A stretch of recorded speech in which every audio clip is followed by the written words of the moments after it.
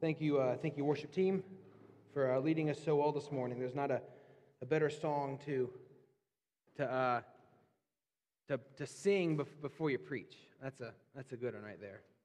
So, thank you guys. If you're a guest, we're glad that you're here. Thank you for being with us. We are in the Gospel of Luke. So if you have your Bibles, please turn to the Gospel of Luke as we continue our journey through this awesome book. Have y'all enjoyed our time through Luke so far? Hopefully, the Lord is working in your heart as He's working in mine as well.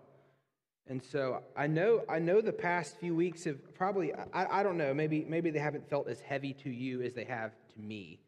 But I felt like when you get into the Sermon on the Mount, it's heavy. It's like, I need a break. And today won't be much different, but that's just how it is. It's actually a continuation of my sermon from last week. If you're following along in the notes, you probably noticed that there were 3 points, and I only got to 1 point. Brevity is not my strong suit, and so it's just part 2 of last week. I know as we finished, we talked about judgment last week. We talked about judgmentalism. We talked about forgiveness. We talked about mercy and generosity and things of that nature. And we talked about that Jesus in this section of the Sermon on the Mount, he's really condemning a sort of self-righteous judgment. He's condemning self-righteous judgmentalism. And then when we got to Wednesday night, some of the comments were like, yeah, but there is a time where we do deal with sin. There's a time where we do call it out. There's a time that we do, as a body, talk about these things and exhort one another, encourage one another. So we're going to talk about that this morning a little bit.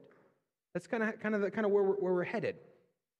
And so if you've got your Bible, hopefully you're in Luke chapter 6. My main point is the same point as last week. It's just, again, continuation, sermon part 2. Christians are called to a glorious life of mercy, forgiveness, and repentance. Christians are called to a glorious life of mercy, forgiveness, and repentance. And my first point last week was this, that we're called to check our standard. Check our standard. And if we remember there in Luke chapter 6, verse 38, Jesus says, the measure you use for judgment, for condemnation, for forgiveness, and for being generous and generosity, that standard that you use is the standard that will be given back to you. And what we talked about, this isn't a standard of causation, but correlation. You understand what I mean by that? That it's not like if I forgive enough, if I don't judge the wrong way, if I'm generous, and if I don't condemn, then the result will be Christ giving me mercy and grace and forgiveness and being generous with me. It's not necessarily a causation, but there is a correlation. It is those who have been forgiven by Christ, those who have received His grace, who have received His mercy, who have received His generosity, the good Father who gives out of His good loving kindness character, who hasn't condemned us. Those who have been saved by grace through faith in Christ alone will definitely demonstrate mercy and forgiveness and generosity and won't condemn others. That's not their job. Amen? There's a correlation. There's not a causation. And so we must check our standard there. And so I won't rehash the sermon, but that was the point we got to last week. Now, remember though, Christ is condemning a sort of self-righteous, hypocritical judgment. He doesn't throw out all types of judgment. He doesn't throw out discernment. He doesn't throw out accountability or these things. He's throwing out self-righteous, hypocritical judgment. That does not honor the Lord. Now, what's interesting, you think about this. You ask a non-Christian, why they don't go to church often. Maybe you go online and you read some story that like WSB posts about the church and send. Every time you go to the comment section, you're going to see some person, they said they left the church. And what's the number one reason? What's the number one reason people say they leave the church? Hypocrisy. They are so judgmental. They're just hypocrites. I just can't stand being around such people who are so judgmental. There's irony in these statements, I know. Judgmental people tend to hate other judgmental people. But what we've often done in the church is, with this issue of hypocrisy, is we've, if we're not careful, we sort of come to embrace it. We embrace hypocrisy. We just kind of automatically accept that we're hypocrites and that's okay. Like I know I'm a sinner. I'm a sinner, so I'm a hypocrite. And we seem to try to live in this space where we think that that's okay. Just an acknowledgement of our hypocrisy is good, and we move on. And Christ here on the Sermon on the Mount isn't leaving room for that. Are we called to a life of holy hypocrisy, church? Is that what we're called to? Is that who we are in Christ? Is that walking in obedience just a bunch of holy hypocrites? I would say no. Now, we are far from perfect. We do sin. But it should not be okay with us to live in this space, this little gray space of hypocrisy. Jesus addresses that this morning. So hopefully you've made your way to Luke chapter 6. I'm going to start in verse 37, even though I preached that last week. I'm not going to preach it again, don't worry. But I'm going to read it just for context. Luke 6:37 through 42. Judge not, and you will not be judged. Condemn not, and you will not be condemned. Forgive, and you will be forgiven. Give, and it will be given to you. Good measure, pressed down, shaken together, running over will be put into your lap. For the measure you use, it will be measured back to you. He also told them a parable. Can a blind man lead a blind man? Will they not both fall into a pit? A disciple is not above his teacher, but everyone, when he is fully trained, will be like his teacher. Why do you see the speck that is in your brother's eye, but do not notice the log that is in your own eye? How can you say to your brother, Brother, let me take out the speck that is in your eye, when you yourself do not see the log that is in your own eye? You hypocrite! First take the log out of your own eye, and then you will see clearly to take out the speck that is in your brother's eye. May God bless the reading of his word. Last week we got through point 1, check your standard. As we think about living this glorious life of mercy and forgiveness and repentance, there's a call to check our standard. I believe also here there's a call to check our guide. Check your guide. Point 2, check your guide. And in this, Jesus, as he continues this condemnation of self-righteous judgment and hypocritical condemnation and self-righteous unforgiveness and a lack of generosity, as he's condemning that, he tells them a parable. He says, he asks a question. And Jesus often, he's a great storyteller. He always asks the right questions that penetrate the heart. The model teacher, of course, he's sovereign, the second person of the Trinity, the Son of God, God in the flesh, dwelling among men, and he's wiser than me, wiser than all of us. He always gets to the heart of it, and he says, in telling them the story to get to his point, he says, can a blind man lead a blind man? Can a blind man lead a blind man? You know, it's interesting. I always feel bad because I feel like I always mention Chick-fil-A all the time. I know. I mean, if you look back at every sermon I've preached for the past several months, I've probably mentioned Chick-fil-A every time. So I'm sorry. I know y'all are getting tired of that, but that's where my life is, guys. At least it's not sports analogies or movie analogies all the time. We got a little, Chick-fil-A. So we're downtown. We're in the thick of it. We see a lot of people. It is interesting. We tend to see quite a few blind people. There's blind people who are down there, and what's natural about blind people is they tend to need a lot of help. You're like, well, duh. I mean, they often need help within our restaurants. We haven't had our dining rooms open for a while, but when we did, we'd have quite a few blind people that came in. And specifically, I remember this one blind woman that would tend to come in. And she would come in, and she'd have a stick, and she would find her way via the stick eventually to our front counter. She would order her food, but then she would need help getting to her table.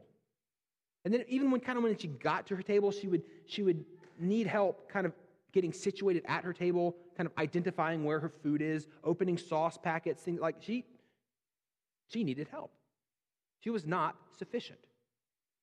I mean, most of us, I'm looking around the room, unless I'm missing something, none of us really know what it's like to be blind.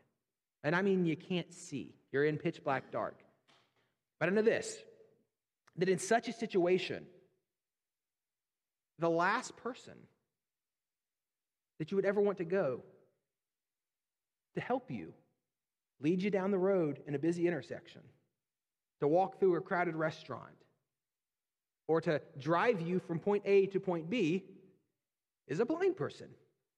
And I'm not shaming anybody here or shaming any kind of disability, but the reality is Jesus says it's kind of crazy to think about that. You're not going to go pick a blind person. If you're blind, you're not going to go look for another blind person to help lead you down the road. What's going to happen is ultimately, if this is your guide, you're going to both fall into a pit. You're going to fall into trouble. You're going to fall into judgment, is kind of the idea that Jesus gets at here. And the bigger point that he's making here in the context of self-righteous judgmentalism and self-righteous unforgiveness and self-righteous condemnation is that when we judge others in a self-righteous, hypocritical manner, we are demonstrating a sort of blindness. A blindness to our own sin. A blindness to our own corruption. We're in that moment where we're not walking according to the Spirit. We're not walking in a way that honors Christ. We're not walking in a way that brings Him glory. We're walking in disobedience. We're walking in darkness. We're walking in sin. We're walking in pride. And it's like another individual, and we're looking at our brother who very well might be in sin. They very well might be in sin. We look at our brother and they're sinning, and it could be sins of all sorts of shapes and sizes, and we look at them and we're frustrated and we're angry at them, and we really judge them harshly, critically, condemn them, we question their salvation, and we do all of these other things, but we're doing so from a place of ignoring our own sin. We've got hidden sin. We've got unrepentant sin. We're concerned about their sin, but we're not concerned about our sin. We're looking at their faults, but we think very little of our fault. We've always got an excuse for our faults. We've got an excuse for our sin. We don't repent.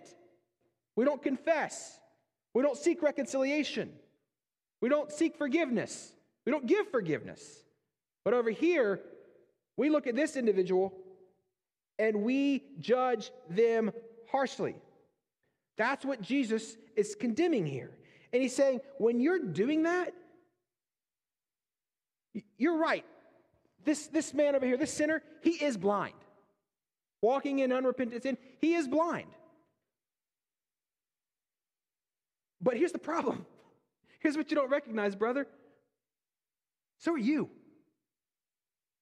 So are you. You standing here and your self-righteous judgment and your self-righteous condemnation, you are walking in darkness as well.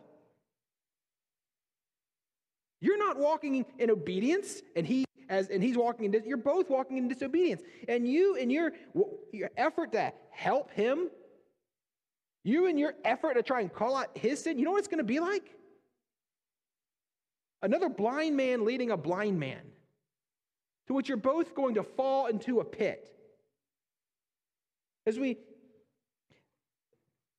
think about this idea of self-righteous judgment and self-righteous condemnation, we need to realize that when we do that, when we judge in a hypocritical manner and we condemn and when we don't forgive and when we're not generous with others and we just treat them with contempt out of our own position of self-righteousness, it has consequences. It does. Like the way that we deal with the sin of others, it has consequences for that person and for us. They both fall into a pit. And what we got to realize here, from this position of self-righteousness and self-dependence and arrogance and pride, we actually cannot lead this person well. We can't. We're in that moment, we're really of no use to that individual who's in sin. We're not. Now, again, we might think that we're helping them. We might think that we're doing a good deed. And we might even have a right assessment of their sin and of their situation and of their lifestyle. And we could point to book, chapter, verse and say that is wrong. However, the heart behind how we handle such a situation is very important, and it reveals a lot about our theology. Say that again. The heart behind how we handle such a situation is very important, and it actually reveals a lot about our theology. I said it last week. Our theology has ramifications. It has an outpouring. It has action. It has application. What we believe will come out. Our theology always leads to doxology, all the time. Everyone is living out their theology. All of you, all of us. We all are living out our beliefs naturally.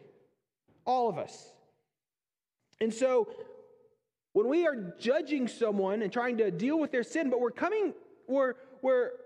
doing so in a way that is self-righteous and hypocritical and self-dependent and self-focused and looks down on someone else more than you. You're looking down on yourself and your own guilt, and you're living with no repentance and no fear of the Lord.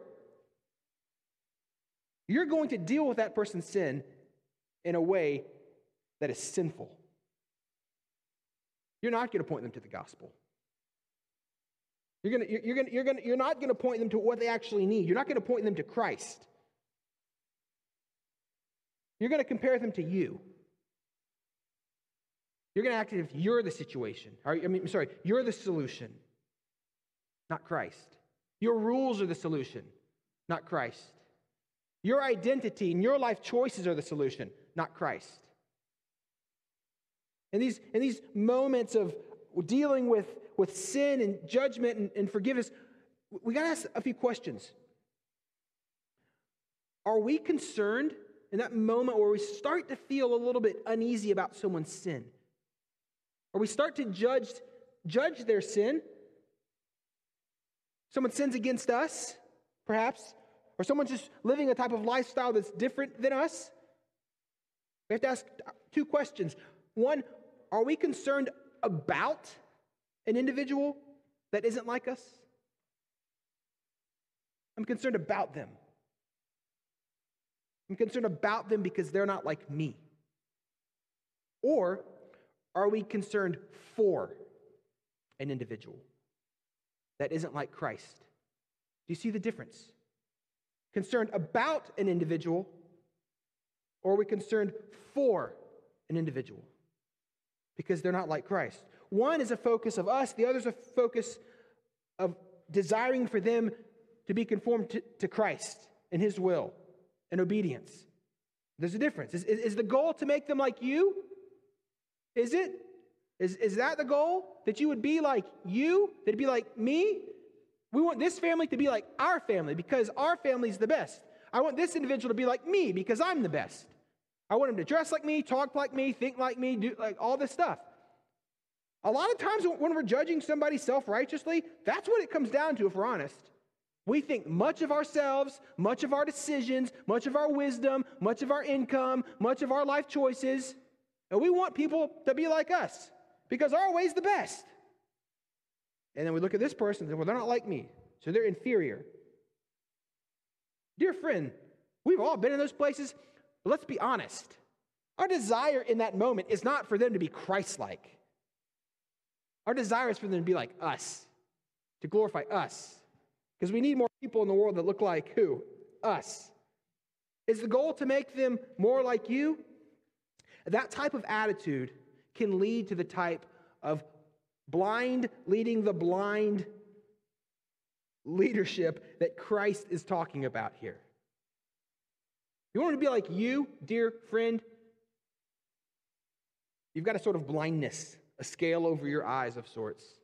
The goal is not for them to be more like you. And the goal is not for them to be more like me.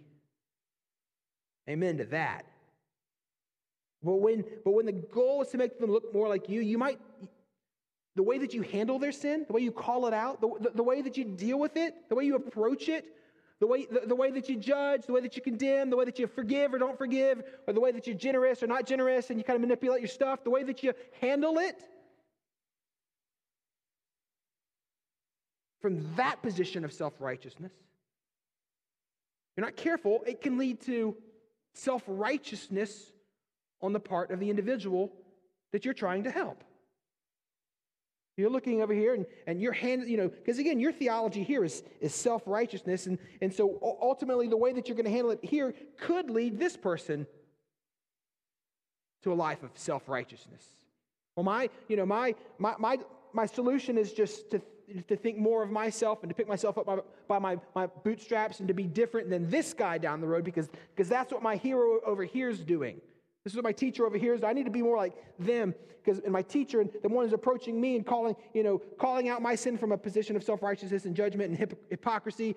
I just need to be more like that. We're not careful. We're not helping. We're only leading them further into the pit. If our goal is to make them more like us, we might lead them to legalism. I just need to follow all these man-made rules. And if I just follow all these man-made rules, then people will like me and people will forgive me and people will make me a part of the group and therefore I won't feel any condemnation. That's blind leading the blind. That's falling into the pit. If our goal is to make them like us, it might just lead them into condemnation. Oh, I could never be like that person. I could never be like that group. I can never fit in because this is just who I am. And so they have nothing but condemnation and condemnation and condemnation. They're beat down. That's the blind leading the blind. Romans 8, there's what? In Christ? No condemnation for those who are in Christ Jesus. That's our message there. But your theology here of condemnation, it's going to have implications of the way that you handle it.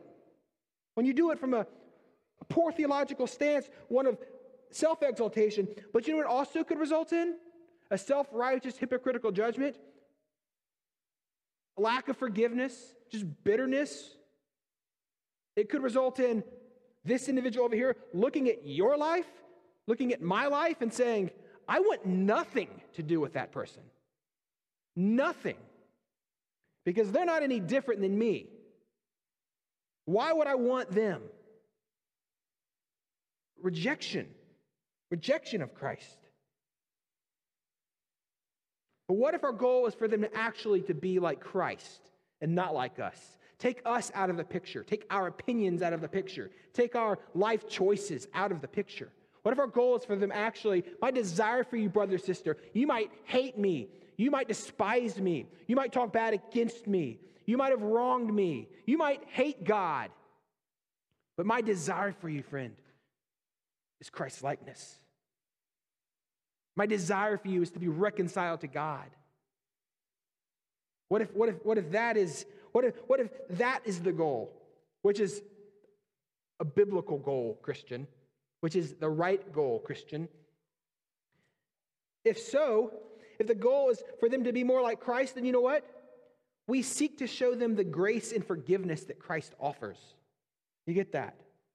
Like our main message, Paul says our message is a message of reconciliation. And our ministry is a ministry of reconciliation. And as we talked about last week, reconciliation between man and God, but also has implications of between each other as well. But that all comes through what? The cross of Christ. And in the cross of Christ, Christ comes, reconciles us to the Father, not because we earned it, not because we did enough good works and became a good person and picked ourselves up by our bootstraps and did enough good works in order to earn the favor of God, earn to be reconciled. It's not that we came and it's like we got tax season coming up, we've got this giant tax penalty and we just earned enough money that we could just come and pay off our debt. No. Our debt was so big we could never pay it off. Our lifestyle was so sinful that before a holy God we would never make it right. And Romans 3 talked about this, that we would never want to make it right. The ministry of reconciliation is this, that in spite of that, God took the initiative to send Christ to satisfy the wrath of God on our behalf. That's the message. That's the gospel. And that when we trust in Christ and we trust in what he did on the cross for us, our sins are forgiven. We are reconciled to God. Not because of our work, but because of Christ. That's the gospel, folks. That's our message, folks. And so when we're dealing with sin, that is the message. That is our hope. It's not condemnation. Now, certainly those who, don't get me wrong, those who do not repent of their sin and trust in Christ, you stand condemned. You stand condemned. And if you don't repent, and if you don't trust in Christ, you will receive his wrath for eternity, period. That is also the gospel. But the gospel is good news because the reality is you don't need to stand there in your sin. You don't need to stand there condemned. And you don't have to do anything, any good work to change that. It's like, just trust in Christ. Cast yourself before the mercy of God and trust in Christ. That's the gospel. If our goal is for this individual to be more like Christ, we're going to lean in to the grace and forgiveness that Christ offers. That will be our message. If our goal is for them to be more like Christ, we seek not just to point out the fear of the Lord, but we seek to point out the joy of walking in obedience. Now, do we point out the fear of the Lord? Yes, the Bible tells us the fear of the Lord is the beginning of wisdom. Are Christians called to fear the Lord, church? Yes, we should.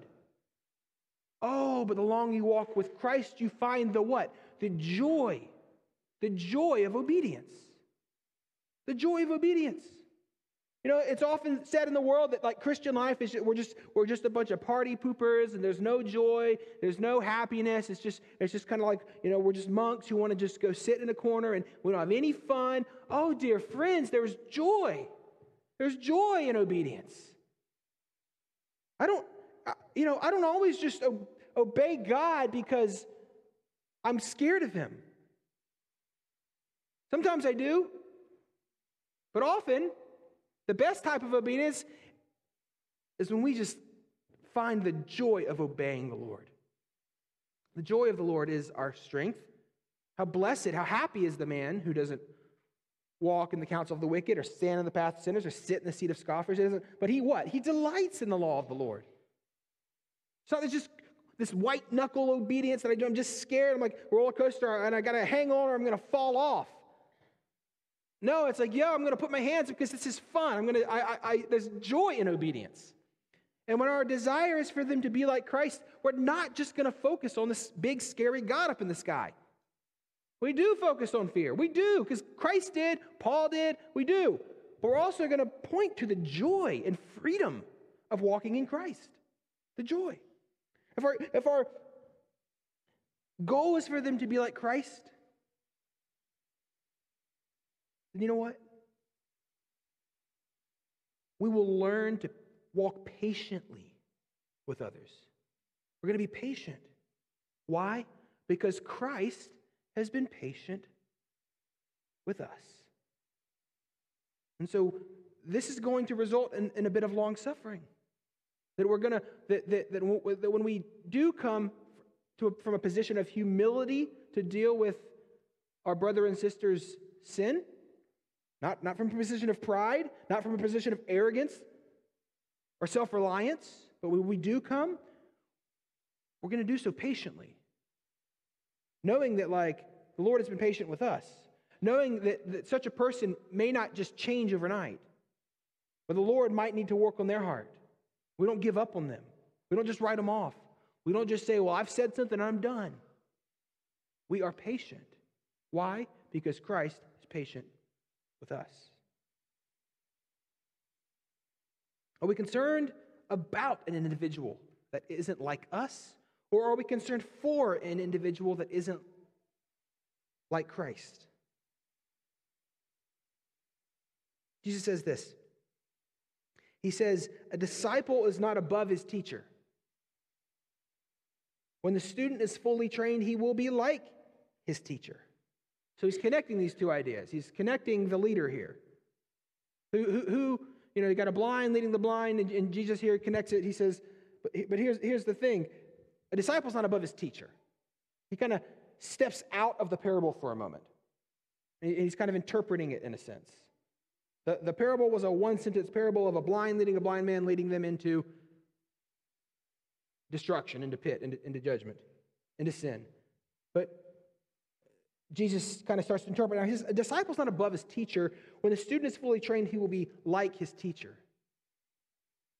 The way that this individual who is blind, who's being led by another blind man, who's led by another blind man, I think it begs the question for us, church, who is discipling you? Who is discipling you? What is discipling you? What is teaching you? What is influencing you?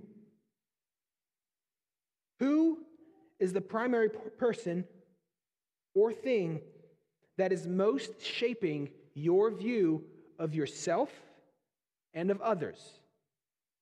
What is it? And the context here, in the context of Luke 6 and Matthew's Sermon on the Mount there in Matthew 5, 6, and 7, when we look at Matthew, we look here in Luke 6. Right before Luke 6, we've got several stories of interactions of Jesus battling the Pharisees. Specifically in Matthew's section on the Sermon on the Mount, he notes where Jesus says that your righteousness must exceed that of the scribes and the Pharisees. The scribes and the Pharisees, as we've talked about, they were individuals, they were experts in the law, they were very self-righteous, and they were very pious of their own self-made religion and their own self-made rules. They thought much of themselves and thought little of other people. So that's why as Jesus comes and he dines with tax collectors who were repentant, Levi, a repentant tax collector, they come by and they judge and condemn Jesus, because how would the Messiah come by and hang out with such pitiful, wretched people? He should be hanging, if the Messiah came, he would certainly be hanging out with us, because we're rich, because we've got it together, we've got our own little man-made rules and system of religion that we've kind of made, and so we are who God would be for, not these wretched people. So I think the context here of disciples, a lot of people were influenced by the Pharisees and the scribes here. They were influenced by such a self-made religion, a self-relying religion, a works righteousness religion.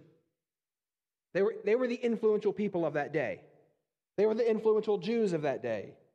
They influenced the commoners. They also influenced the priests and the religious systems and things of that nature.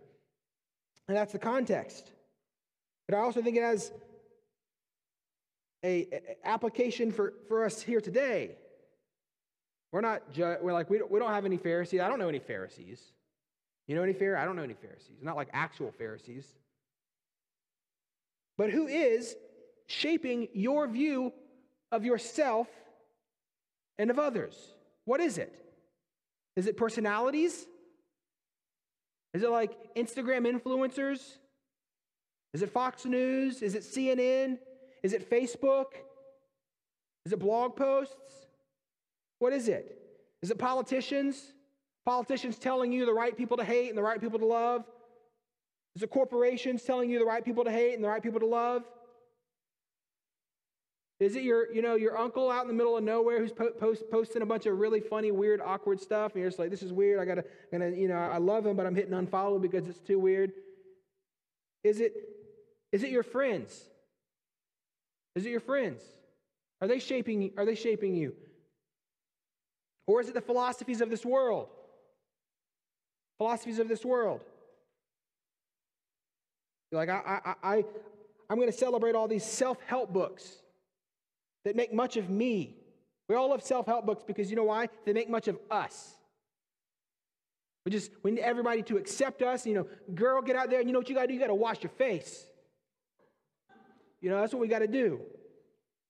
I'm going to pick up this Enneagram book because you know what? It's going to tell me all about myself, and darn it, people better love me and make much of me. These are my strengths. This is how I view the world, and you better like it. Philosophies of the world, making much of ourselves and telling everybody else just to deal with it because this is who I am. A worship of self. See, if you're led by the world, and you might be, know this: the world is unforgiving. The world is unforgiving. The world is not gracious. I mean, just look at what happens right now. Dare to disagree with the world. Dare not to celebrate everything else in our culture, and what happens? You get canceled. You might lose your job. You might lose your company. You might lose your profile on some social media site because you disagree. Unforgiveness. The world is unforgiving. The world is self-righteous. Oh, just look at the world and how they prop up their own virtue signaling. Everything is a virtue signal to them. Everything. And it ain't just one side of the aisle either. Oh, there's virtue signaling everywhere. It's not like, hey, Christ is our anthem. It's all these other self-made philosophies, virtue signaling. The world is judgmental. They're self-righteously judgmental. They judge anyone that doesn't celebrate them. You understand that? That's like this book. Tom's read it. I've read it. Good one to write down if you want to read it. It's a book by Carl Trueman. It came out about 4 months ago. It's called The Rise and the Triumph of the Modern Self. And this idea of the identity of the modern self is explain it quickly. We are in a time in which we demand to be celebrated. We demand our individuality, not just to be tolerated. See, tolerance is the old word. If you're a Christian, you're still talking about tolerance, that's old. That's so 2005. That's old. The new word now is celebration. We demand to be celebrated. We don't just demand to be tolerated, we demand to be affirmed. Whatever our view is of ourselves, who we want to be in our decisions, whatever they may be, they must be affirmed. They must be celebrated. And if you don't celebrate every decision or who I am, who I say I am, the world will come down on you and call you names, and they'll judge you because you don't celebrate them. So they'll use words like racist, bigot, homophobe, whatever you want to say. Because that is the message of our world. Oh, friends, I feel that the world is a far more judgmental place than the church. And I don't say that lightly.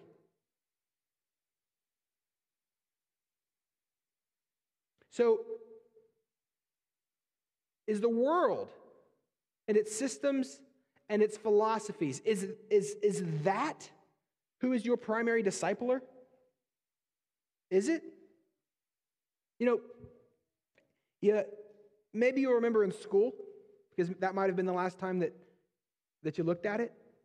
There's a thing called a food pyramid. You ever seen the food pyramid? That food pyramid there, it's like at the bottom, it's all the stuff that most of us don't like to eat. It's like really green there at the bottom. Okay? And then, and it's thick, and what it's saying there is in that food pyramid, most of your appetite should be, I'm sorry, McNaughton, I have to go. It's like, it's healthy foods. Most of our diet should be healthy foods. And then you kind of, and it kind of gets up to the top, but you know what? It has a little bitty tiny spot there at the top for dessert. But your appetite, most of it, should be feasting on this stuff down here. What am I getting at? Am I saying that we just need to taste a little bit of the stuff of the world? No, what I'm saying is this. Most of our time should be feasting on Christ. Most of our time and our energy should be focused on things that are pointing us to Christ Jesus. They should. I'm not giving any caveats. I'm not meaning to guilt you. You're like, so you're saying I can't watch TV? No, I'm not saying you can't. I'm leaving a little tiny room there, baby. Watch some TV. Have some social media time. Do it to the glory of God. Enjoy it. Post some pictures of your kids. Comment on threads. Do it. Have fun. Go see a good movie. You know what I love? I love The Mandalorian. I love it, baby. Oh, I love Marvel stuff. I love movies. Go watch them. I'm all for it. Every now and then, maybe we just have a movie night. Okay?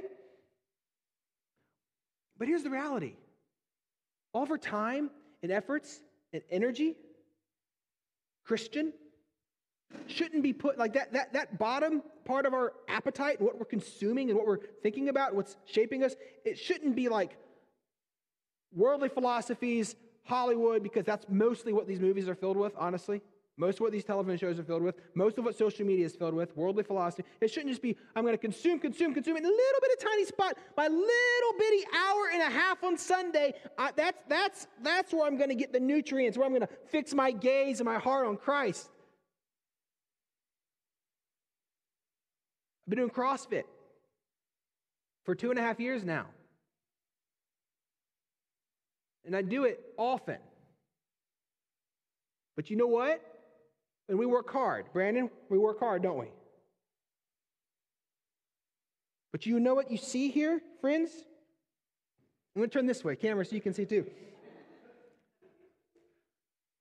You still see, don't zoom in too much, Aaron. You still see a belly. You know why? Because the most important thing to being healthy and to being in shape and all that is actually what you consume. I can't just kind of like work off a bad appetite. And anybody will tell you that. I don't care how awesome our Sunday morning is here, and I don't care how awesome our Wednesday nights are for those little hour and a half periods. If like the rest of your week is just consuming Hollywood and consuming the philosophies of this world, it's not healthy, friends. And it will impact your life. And Jesus says this. When the student is fully trained, he will be like his teacher. He will. So expect this. If you are being trained and shaped by everything but Christ, you will be like the world. So pull it back a bit.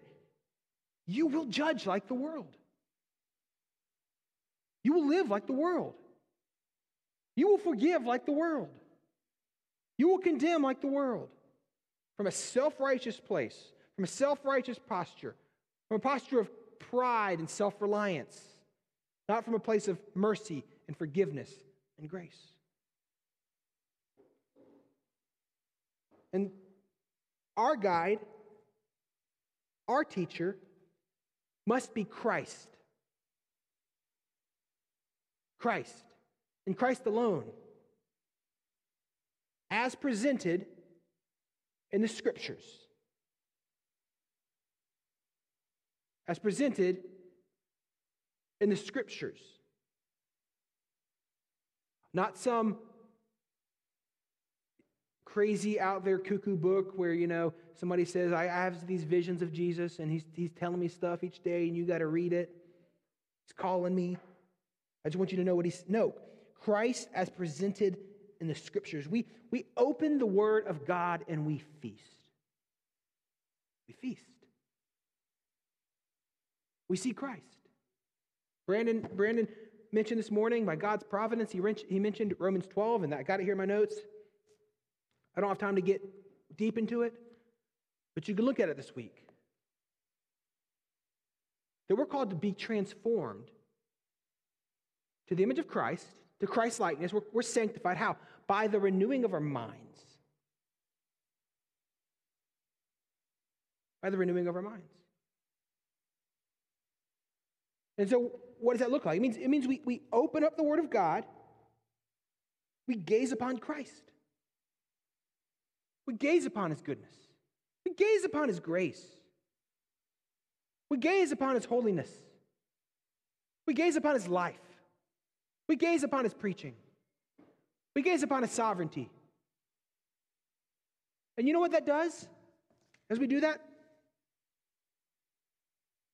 it makes much of God and little of you.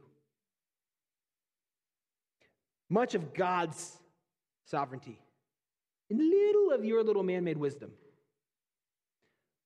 Much of God's eternal plan of redemption and little of your little world here and your tiny little life decisions. And it shapes us. And it molds us. And as we gaze upon Christ, we desire Christ. And as we desire Christ, we desire to be like Christ. And the Holy Spirit, He changes and we bear fruit and we start to love our neighbor and we're more gentle and we're kind and we're compassionate, not through efforts of our own, by the power of the Spirit. It produces a humility.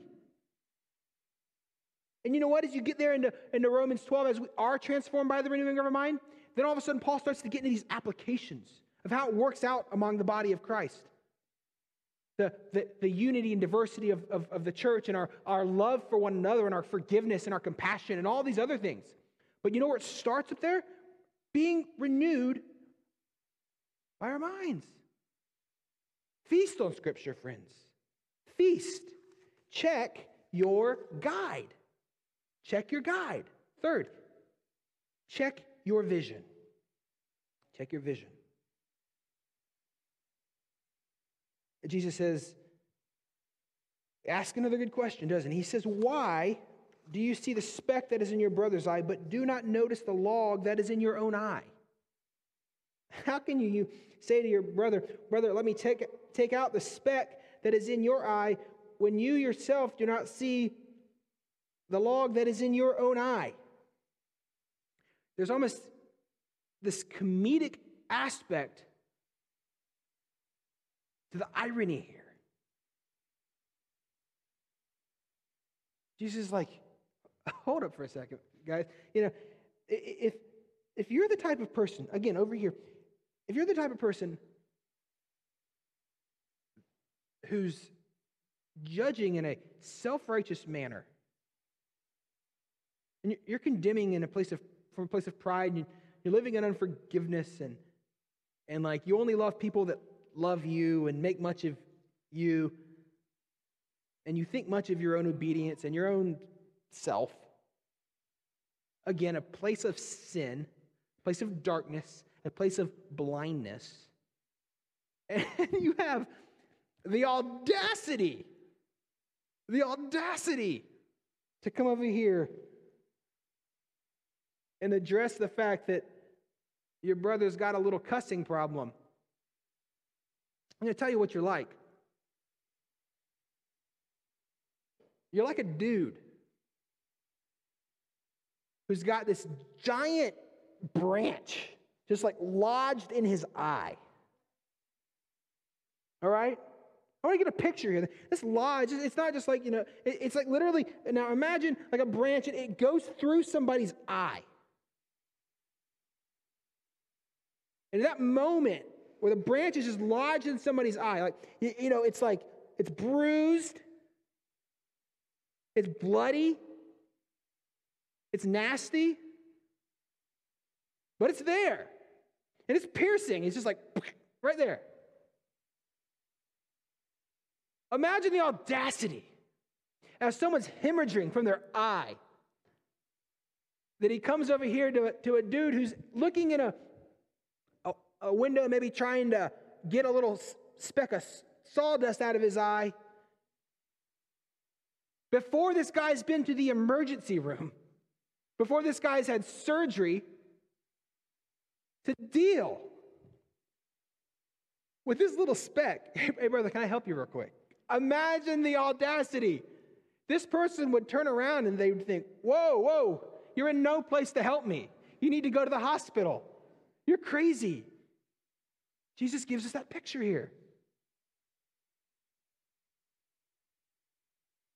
But friends, we often do the same, don't we? We often do.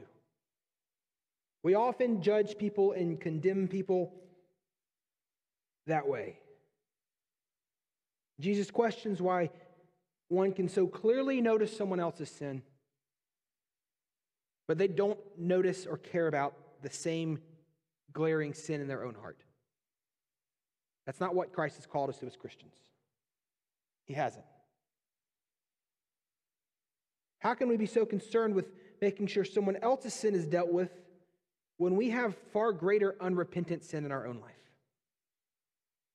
Jesus gives us that question. And Jesus says, you hypocrites, you pretender, you actor, pretending to be something that you're not. Jesus doesn't say it's okay. Jesus doesn't just say, well, you guys are, this is just, I know like you're saved and I know who you are in Christ, but it's okay. It's okay for you to be a hypocrite. You're a holy hypocrite. It doesn't allow that for that position. Holy hypocrite is not our identity. Holy hypocrite's not what we're called to. We shouldn't be okay with that. We shouldn't laugh about it. Jesus doesn't laugh about it. But Jesus says, you hypocrite, first take the log out of your own eye. Repent. That's you this morning. Repent. Just repent. Look to Christ. Gaze upon His word. Gaze upon His grace. Look at Christ on the cross. Look at what He did to pay the penalty for your sin. For your sin. For your personal sin. Look at it. Gaze upon our gracious Savior. See the mercy and the forgiveness that He offers and repent. And don't walk in condemnation. Walk in freedom. Freedom. And then He says this.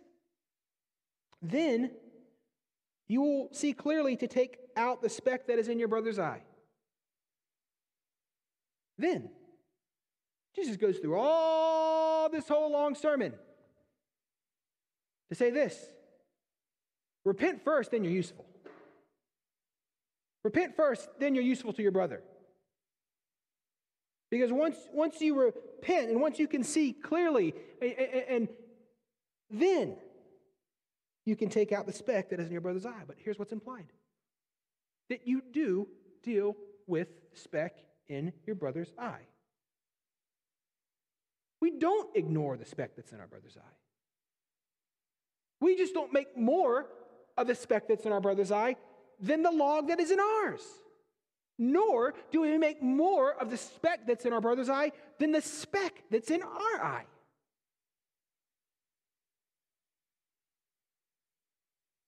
So quickly, as we finish here, because this is important, we do care about our brother's sin. Amen.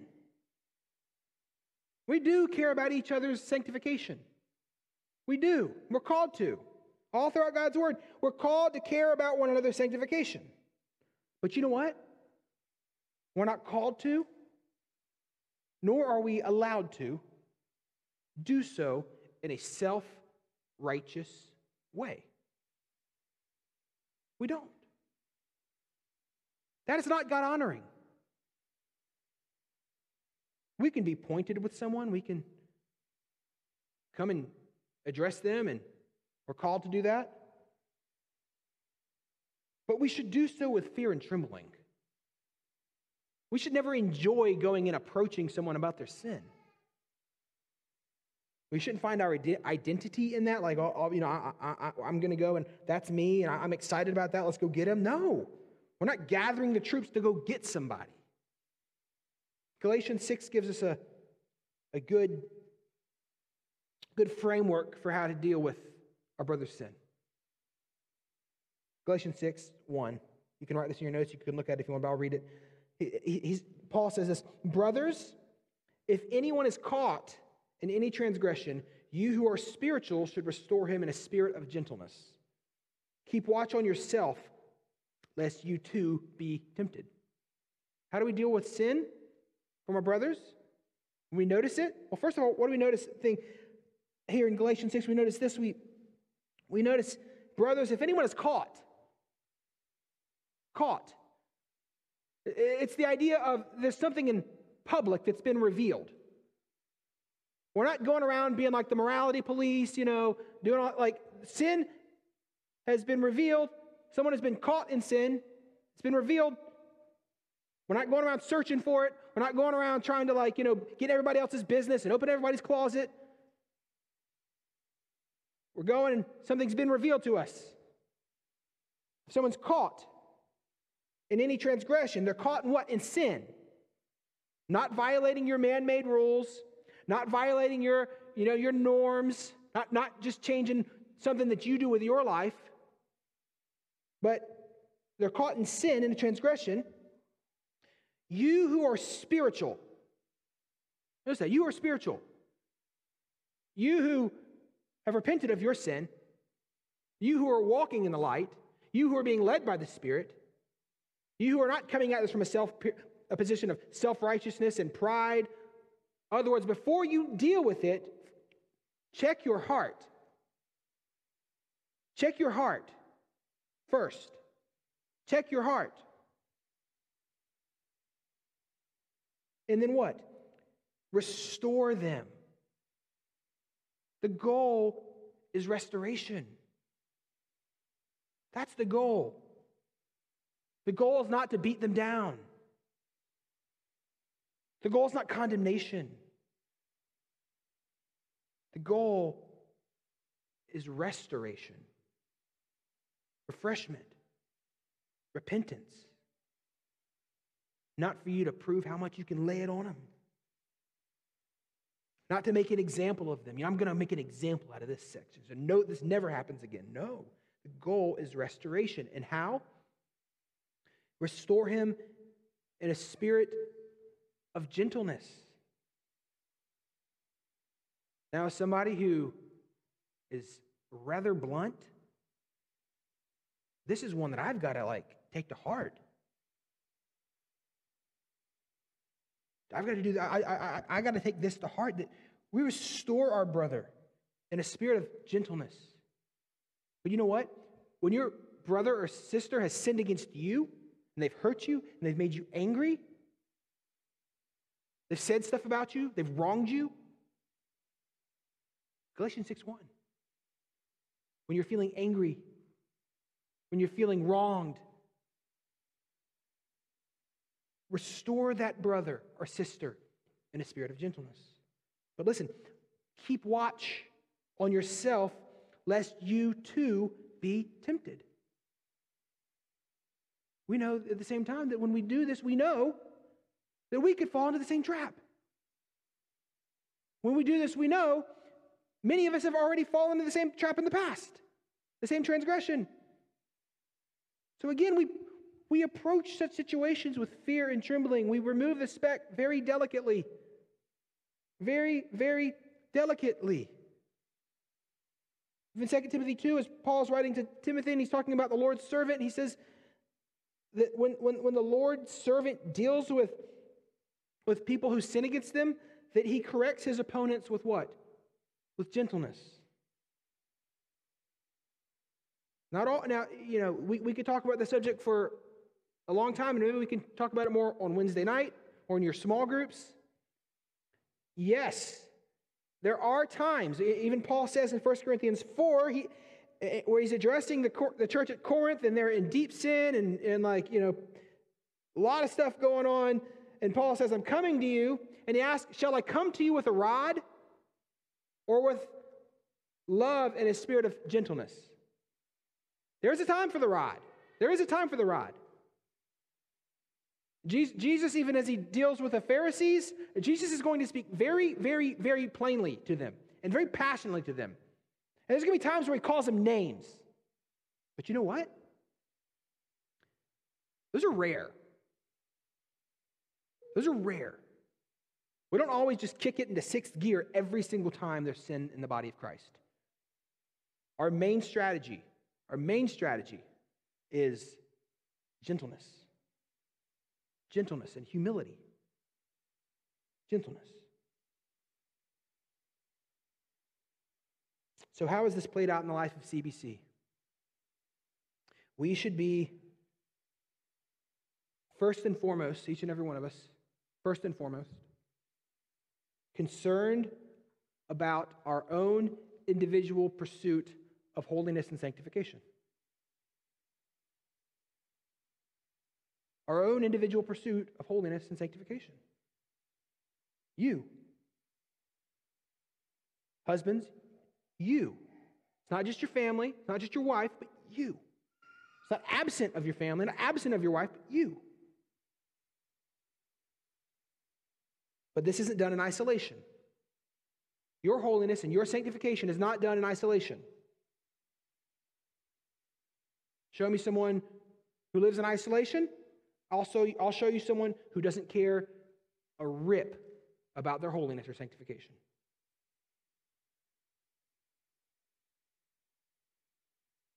So, we should be a people who are passionate also about the collective pursuit of holiness and sanctification.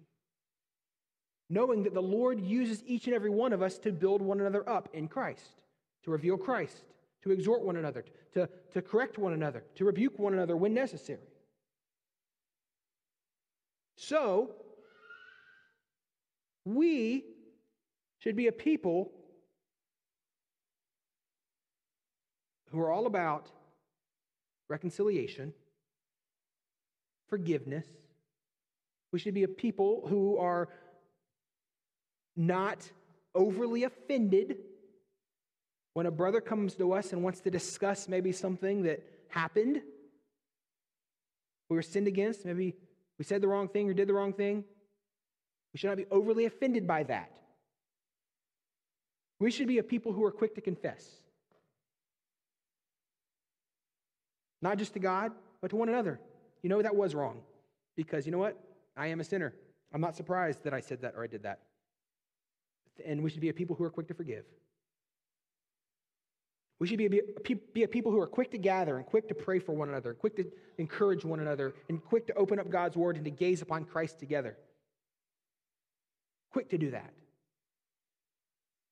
Knowing that the Lord works through such ways. And by God's grace, as He works through these means, together collectively, may we be a people who are not a bunch of self-righteous hacks.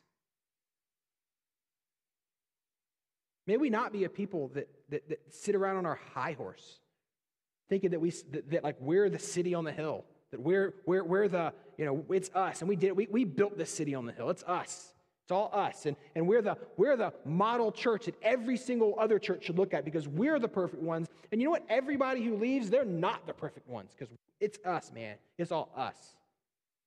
May we be a people who gaze upon Christ and understand that we've received mercy. We have no place to boast in of ourselves. There's no boasting in us when we gaze upon Christ. May we be a people who are gracious and merciful and forgiving because we serve a God who has saved us. We serve a God who's merciful, who's gracious and forgiving. May we live out that theology that we say we believe, church. Amen.